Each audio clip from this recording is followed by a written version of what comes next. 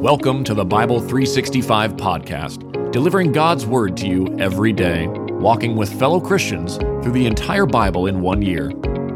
Each book of the Bible is read by a different member of Holy Trinity Lutheran Church in Edmond, Oklahoma, bringing new voices to a timeless story. Let's hear God's Word for today. Leviticus chapter 17. The Lord spoke to Moses. Speak to Aaron, his sons, and all the Israelites, and tell them, this is what the Lord has commanded. Anyone from the house of Israel who slaughters an ox, sheep, or goat in the camp, or slaughters it outside the camp, instead of bringing it to the entrance to the tent of meeting to present it as an offering to the Lord before his tabernacle, that person will be considered guilty. He has shed blood and is to be cut off from his people. This is so the Israelites will bring to the Lord the sacrifices they have been offering in the open country. They are to bring them to the priest at the entrance to the tent of meeting and offer them as fellowship sacrifices to the Lord. The priest will then splatter the blood on the Lord's altar at the entrance to the tent of meeting and burn the fat as a pleasing aroma to the Lord. They must no longer offer their sacrifices to the goat demons that they have prostituted themselves with. This will be a permanent statute for them throughout their generations. Say to them, anyone from the house of Israel or from the aliens who reside among them who offers a burnt offering or a sacrifice, but does not bring it to the entrance to the tent of meeting to sacrifice it to the Lord, that person is to be cut off from his people. Anyone from the house of Israel or from the aliens who reside among them who eats any blood, I will turn against that person who eats blood and cut him off from his people. For the life of a creature is in the blood, and I have appointed it to you to make atonement on the altar for your lives, since it is the lifeblood that makes atonement. Therefore I say to the Israelites, none of you and no alien who resides among you may eat blood. Any Israelite or alien residing among them who hunts down a wild animal or bird that may be eaten must drain its blood and cover it with dirt. Since the life of every creature is its blood, I have told the Israelites, you are not to eat the blood of any creature, because the life of every creature is its blood. Whoever eats it must be cut off. Every person, whether the native or the resident alien, who eats an animal that has died a natural death or was mauled by wild beasts, is to wash his clothes and bathe with water, and he will remain unclean until evening. Then he will be clean. But if he does not wash his clothes and bathe himself, he will bear his iniquity. Leviticus chapter 18. The Lord spoke to Moses. Speak to the Israelites and tell them, I am the Lord your God. Do not follow the practices of the land of Egypt where you used to live, or follow the practices of the land of Canaan where I am bringing you.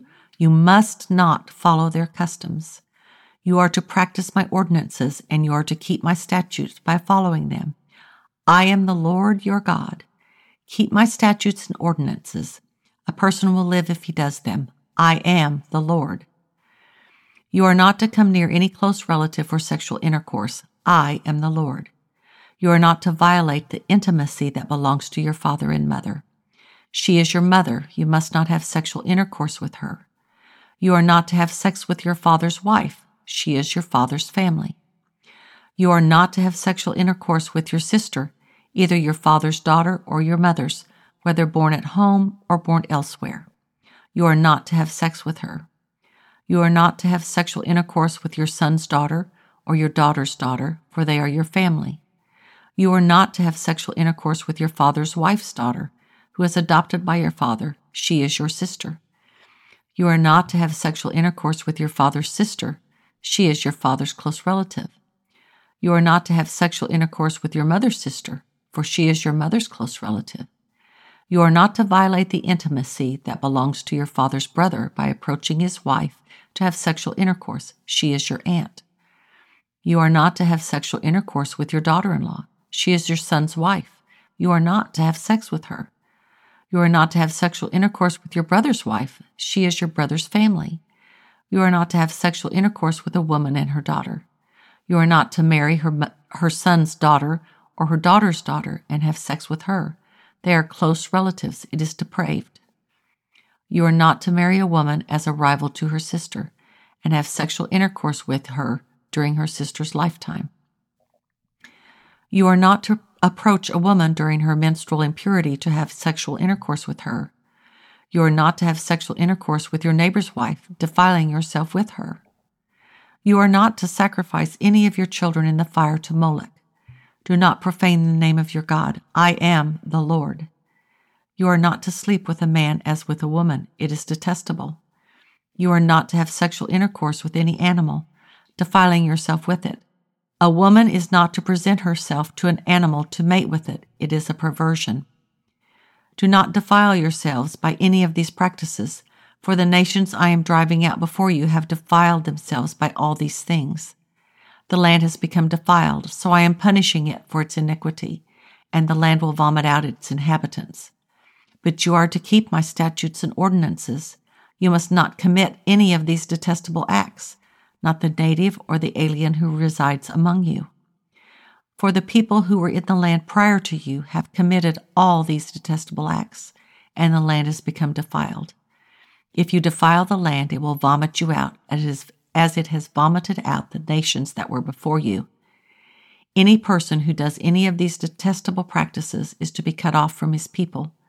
You must keep my instructions to not do any of the detestable customs that were practiced before you, so that you do not defile yourselves by them.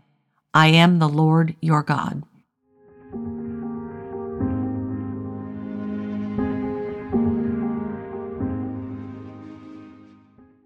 Acts chapter 24.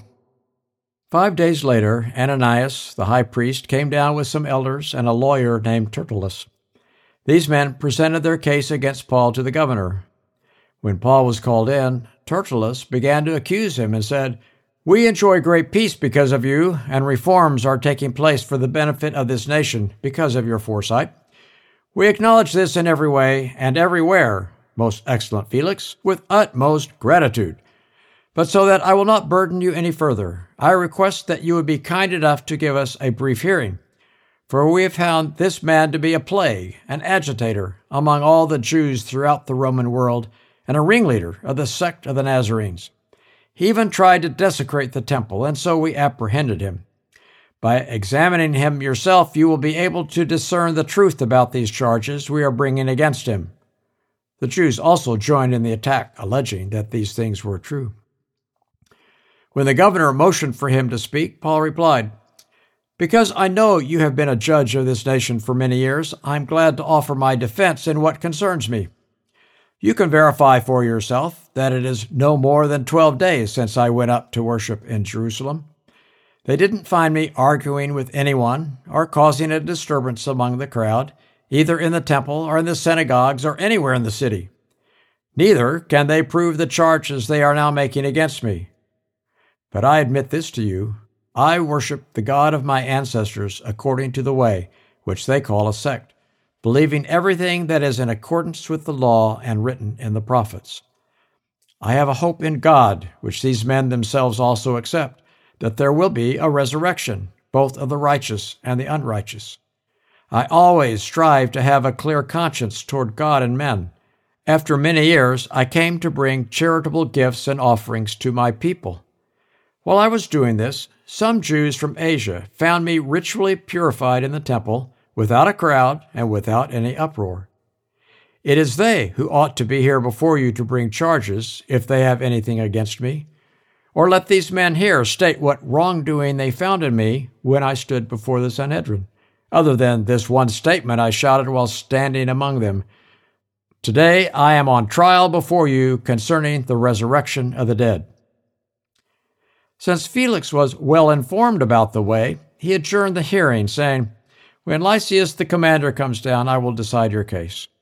He ordered that the centurion keep Paul under guard, though he could have some freedom, and that he should not prevent any of his friends from meeting his needs. Several days later, when Felix came with his wife Drusilla, who was Jewish, he sent for Paul and listened to him on the subject of faith in Christ Jesus. Now, as he spoke about righteousness, self-control, and the judgment to come, Felix became afraid and replied, "Leave for now, but when I have an opportunity, I'll call for you." At the same time, he was also hoping that Paul would offer him money, so he sent for him quite often and conversed with him. After 2 years had passed, Porcius Festus succeeded Felix, and because Felix wanted to do the Jews a favor, he left Paul in prison. This has been the Bible 365 podcast, a production of Holy Trinity Lutheran Church and School in Edmond, Oklahoma, in collaboration with Cinematic Waves TV and Film Post-Production Studios. The Christian Standard Bible is copyright 2017 by Holman Bible Publishers, used by permission. Having heard the word for today, may the same Holy Spirit who inspired Scripture now inspire faith in you to live each day as a disciple of Jesus Christ. Love God, love one another, and love your neighbor.